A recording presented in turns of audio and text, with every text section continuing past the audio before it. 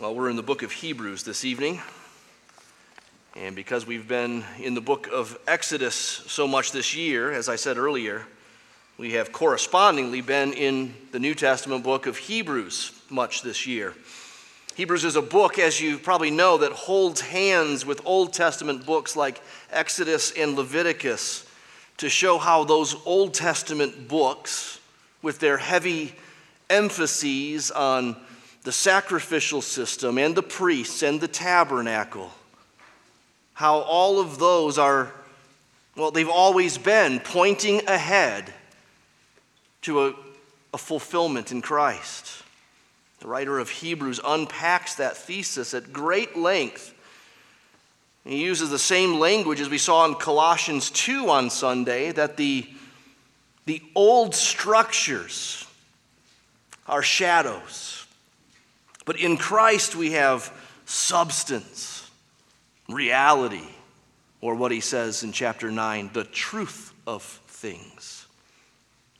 I've often said that if I were stranded on a deserted island and could only have one book of the Bible, just pause here, what would you think of? Don't say it out loud. What would you take with you on this deserted island? Well, I'd take Hebrews. I take Hebrews because, well, it's partly like several books in one. It's almost like cheating. You get so much Exodus and Leviticus in with it. Partly because it is complex and dense. Partly because Hebrews is so unrelenting in its Christ-centeredness and Christ-exaltedness. And partly because of its deep pastoral concern for perseverance of the Christian life. So just keep these two in mind. Hebrews is deeply theological. It's what we call biblical theology. Not in that it's theology that is true in biblical, but it follows the storyline of the Bible. That's biblical theology. Not according to topics or categories. That's systematic theology. Hebrews does biblical theology and does it so thoroughly and richly. On the other hand, the book of Hebrews is so deeply and passionately pastoral. Whoever writes it, we don't know. He writes with such great concern. And you see that in the closing brief word in chapter 13, verse 22. You don't have to turn there, just listen to it. You can feel how it's just loaded with weight and significance and what we might call pathos. He says, I appeal to you, brothers, bear with my word of exhortation, for I have written to you briefly. Now just notice a couple of things in that one verse. That this book, with sometimes jaw-dropping, dizzying detail of biblical theology and interconnectedness spanning the whole Bible, the author thinks that it's a word of exhortation. It's not a theology textbook. It's a word of exhortation for the writer. That's what he labels it. He calls it an appeal. And notice that in this relatively long letter, second only to Romans in the New Testament, he calls it brief. Because it's a brief version of what he wanted to say. Because it's a brief version of how long he could go. It's brief. He wants him to take it seriously. The pastoral concern of Hebrews, well, it can be found best in chapter 10. Turn there. It's not our main passage yet. But in Hebrews 10, we get about a 7-verse string here that really summarizes the pastoral intention of the book. Starting in verse 32, he says, but recall the former days. And here he doesn't mean the Old Testament. He means their former days. When you were enlightened, that is, when they came to Christ. Then you endured a hard struggle with sufferings, sometimes being publicly exposed to reproach and affliction, and sometimes being partners with those so treated. For you had compassion on those in prison, and you joyfully accepted the plundering of your property, since you knew that you yourselves had a better possession and an abiding one. Therefore, do not throw away your confidence, which has great reward. For you have need of endurance, so that when you have done the will of God, you may receive what is promised. For, quoting the Old Testament, yet a little while, and the coming one will come and will not delay, but my righteous one shall live by faith. And if he shrinks back, my soul has no pleasure in him. But we are not of those who shrink back and are destroyed, but of those who have faith and persevere their souls. So that's the heartbeat of the book of Hebrews. It was written to Jewish Christians, some of which their friends had come to believe in Christ, but when this persecution hit, they gave up. They went back. They denied Christ. They went back to where it was safe. And so he's writing to those who haven't yet done that, but are tempted to. They might.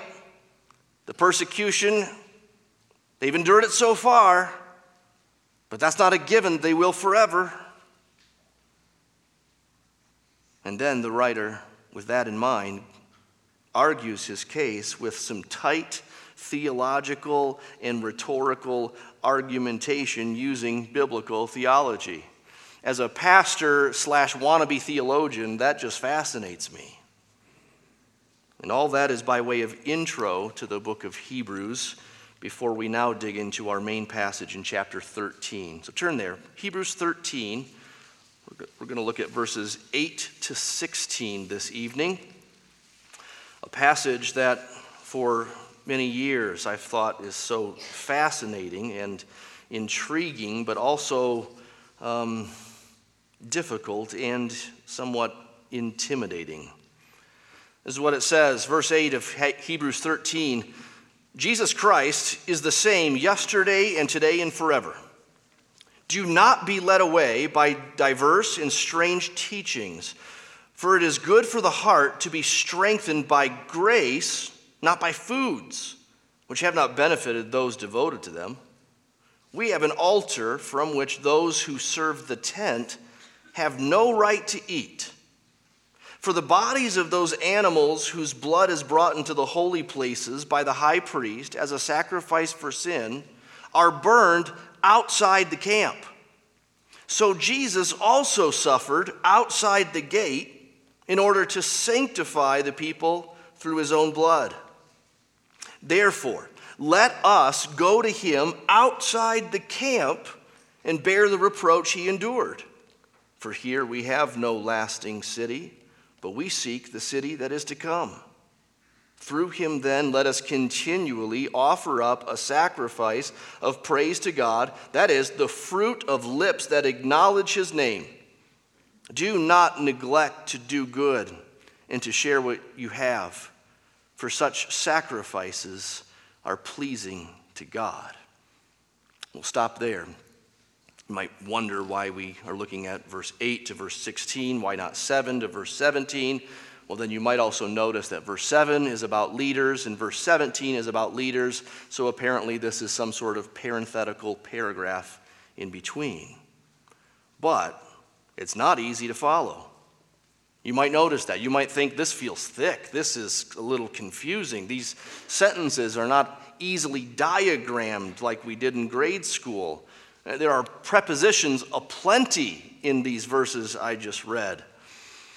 So I always have an outline for us to help us better understand a passage, but I think that's maybe especially important in a passage like this. So here's what we're going to do. We're going to look at a premise, then a warning, then the basis, and then the implications. So first, there's a premise. The premise is the changeless Christ. Verse 8, Jesus Christ is the same yesterday and today and forever. Now the meaning of this is straightforward. Jesus doesn't change. And you might say, well, it's not that straightforward, Ryan. I mean, what do you mean he's the same? There's the incarnation, after all. You know, there's that verse that he grew in knowledge and in stature. What about What about the death and resurrection and his glorified body or even his ascension? He's the same yesterday, today, and forever. Well, those are fair questions, which we can't explore tonight for time's sake, but also because it's not exactly the author's intent. The author's point is the eternality of the second person of the Trinity, the full divinity of Jesus Christ. And that has never changed even when or after he took on humanity. He has always been, he is now, and he forever will be. So verse 8 is straightforward in its meaning, but why is it here? What's it doing here? What's its part in argument? I mean, after all, this book isn't called the Proverbs of New Testament theology. These aren't floating statements. These are arguments. These are ideas that are being made.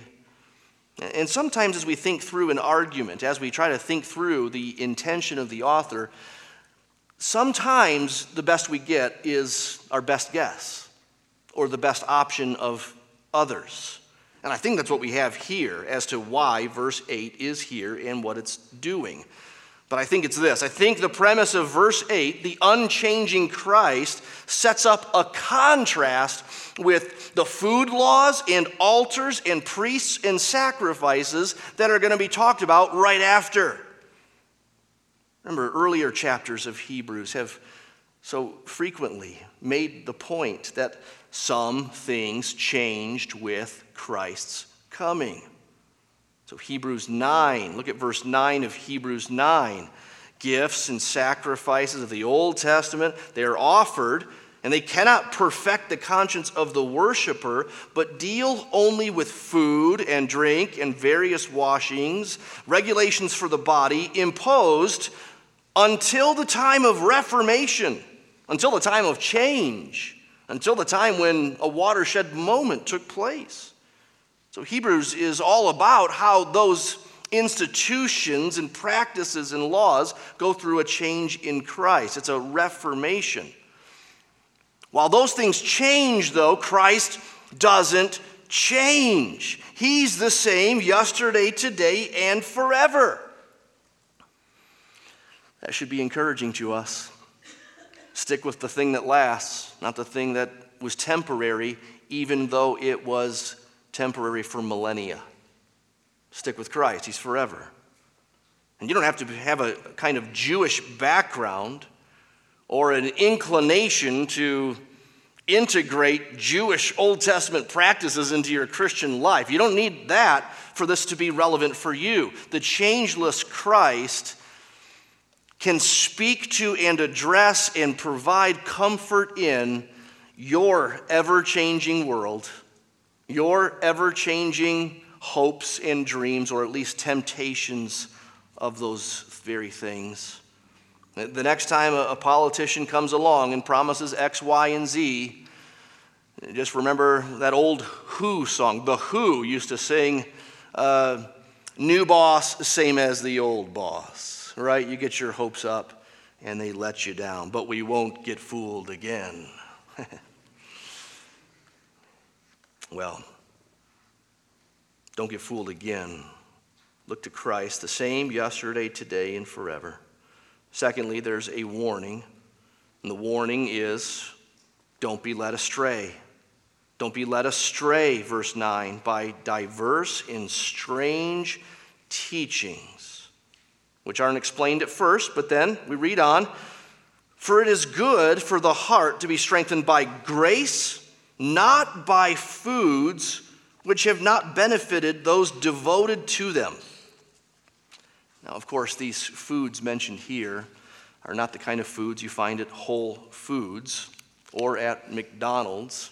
This is not a critique of those people, who many of us are, who are somewhat concerned about what goes into our mouths and into our bellies for health reasons. That's not about health here. It's about religious things. We acknowledge that it's not very common in our culture, even among those who are religious, to have a food component as part of their religion. Maybe you could say the Lord's Supper is something along those lines, but not really. That's not what this is talking about here. What kind of food is it then? Well, you could think of the Greek world with its various idolatries, with its various religions. There are all kinds of beliefs about which foods should be avoided and which foods should be used. There was, food that was sacrificed to an idol. There were certain forms of asceticism, that is withholding or denying yourself from certain foods as a way of reaching some level of spirituality or appeasing the gods. It's not that, though. It's not Greek background here when it talks about foods. It's Old Testament food laws. Of course, the purpose of the book of Hebrews is interacting with the Old Testament right and left, and no surprise that he's warning those who would be devoted to, in a religious sort of way, the Old Testament food laws. And you say, yeah, but God gave them. Yeah, but he gave them for a time, until the Reformation, as it was called, right? Remember, that was a hard lesson for Peter to get in Acts 10. He had that dream, that vision of the sheet with the animals in it and the blood and all these things that the Old Testament law said he shouldn't eat. And the vision said, "Take up and eat, Peter." And he said, "Not so, Lord." He was slow to get it, but then he got it. And when that domino fell, the implications were massive. Peter took the breaking down of Old Testament food laws to include Gentiles in salvation in the same way that Jews were invited in. And yet here, Hebrews calls those food laws in our Bibles in the Old Testament diverse and strange teachings.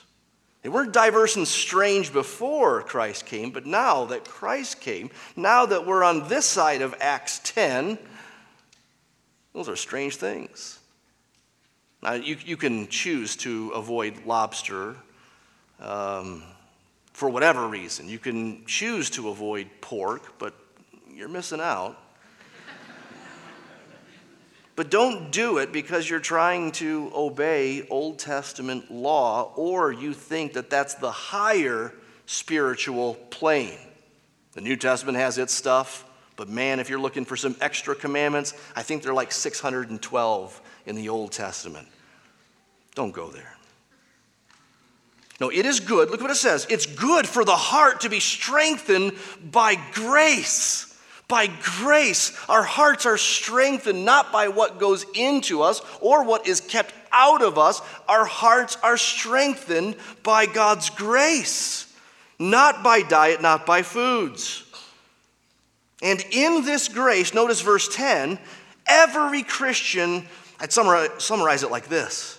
Every Christian is privileged even beyond the Old Testament high priest. He says, we have an altar from which those who serve the tent have no right to eat. Now that's thick. Most of us don't get that the first read. Let me walk us through it. The Old Testament priests could eat from the peace offerings in the sacrificial system. So part of the animal would be burned. What are you going to do with the leftovers? Well, that's priest dinner. That's meal for priests. But they couldn't eat the sacrifices from the Day of Atonement once a year, Yom Kippur. Those are the sacrifices in which the remains had to be taken out of the camp and burned. We'll get to that in just a little bit.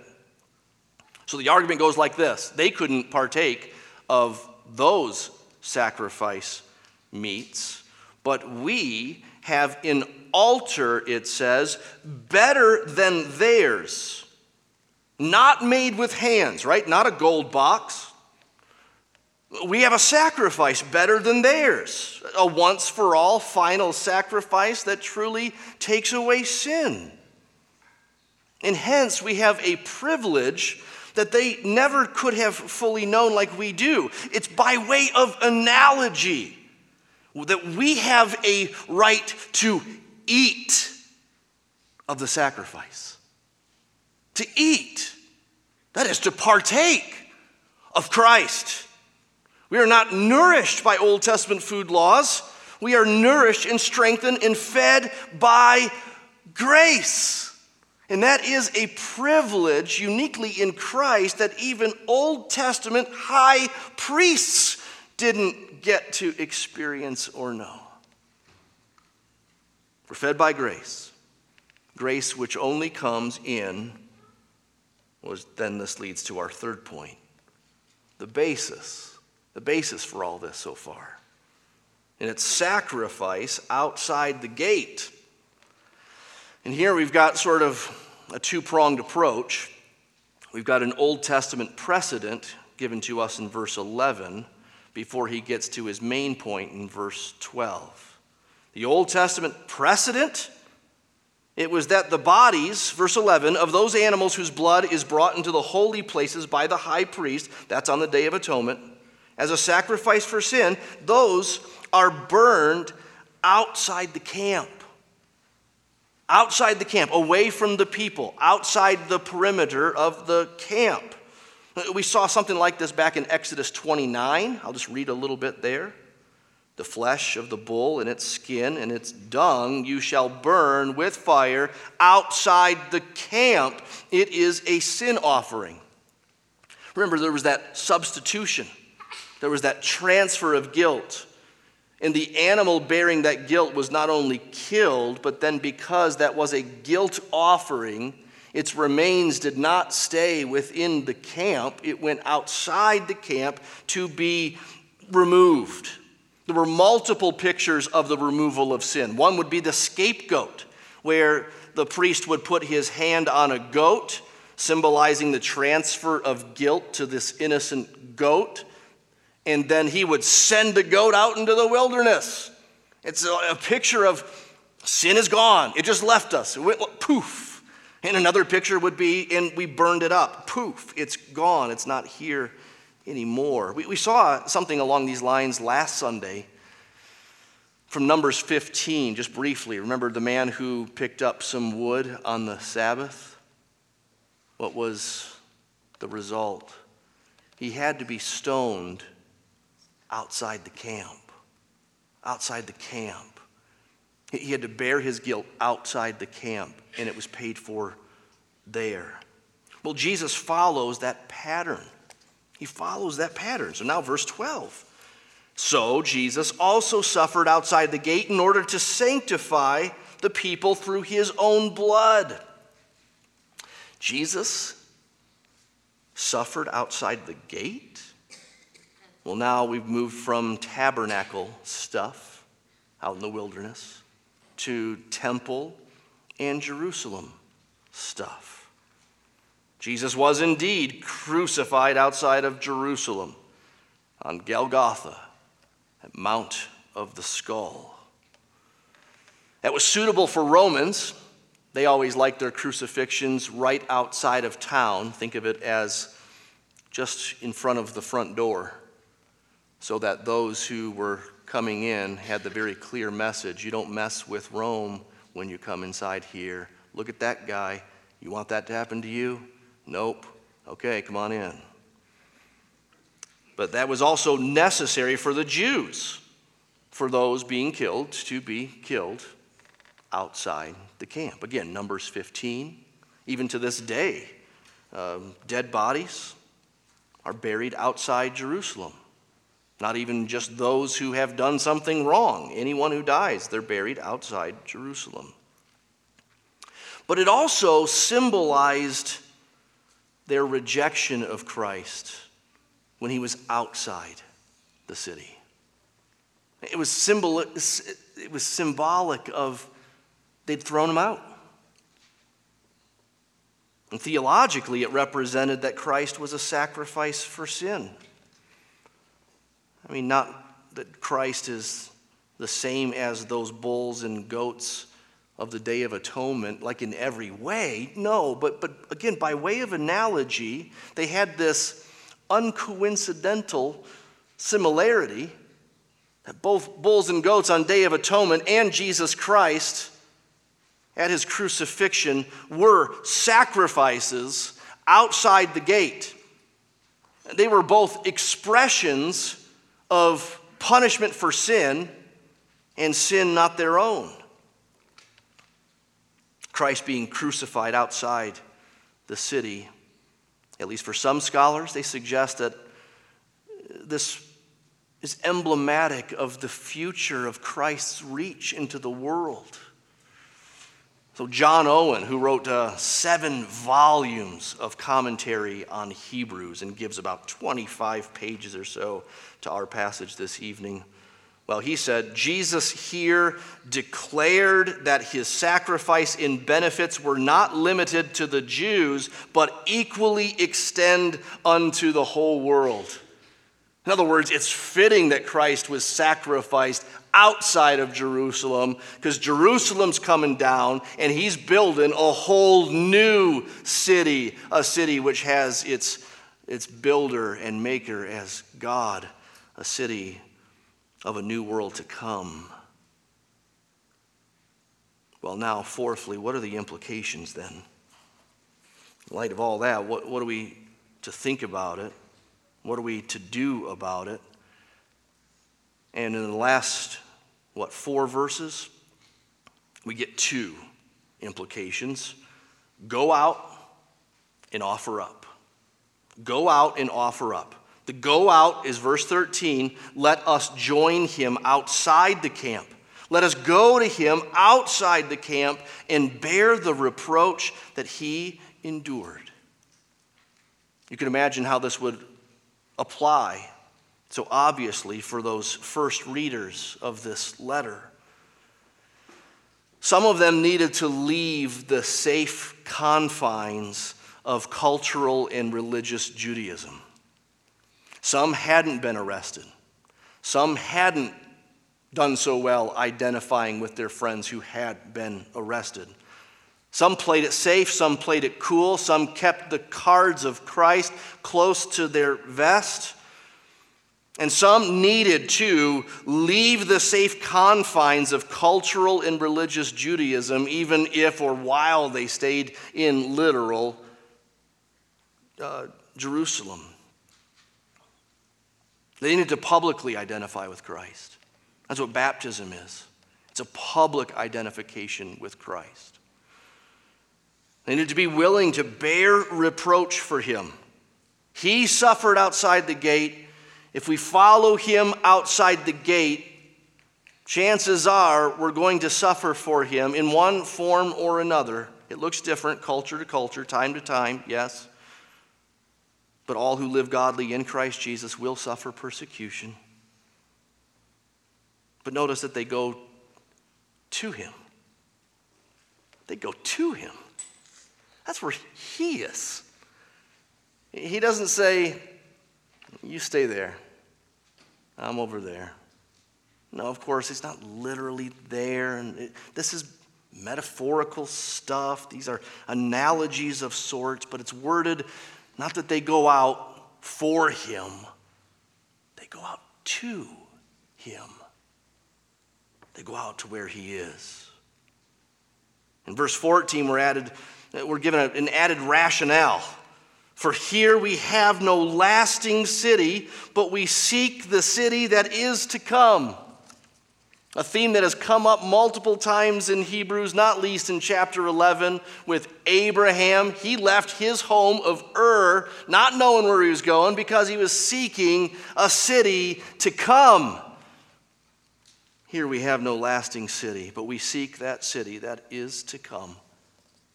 That's true not just for Jews in Jerusalem in the first century. It's true for us today. Well, there's a sense in which we love our fair city. We love our green chili and our balloons and our quirkiness and all that. I love it.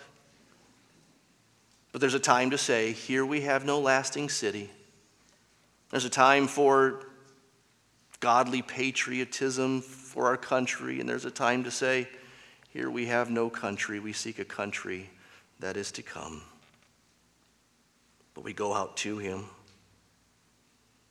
You see, even without Jewish roots, these same principles apply to every Christian. I mean, these were especially pointed for specific Christians under specific circumstances in the first century.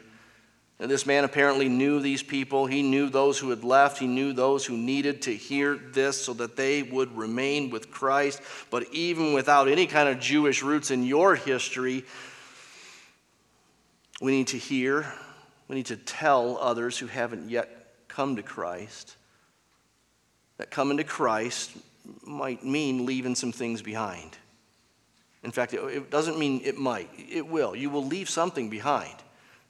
Repentance is a turning from and a turning to. There was something you were clinging to and trusting in for all those years, and now that Christ is over here and you see his beauty and worth and you want to trust in that, rightly so, well, there's some things you got to put down to cling to him. That's just the way it goes. Going to Christ means leaving some things behind. Jesus put it in the starkest terms. Yeah, you might have to leave mom and dad behind. Mom and dad might turn against you for this.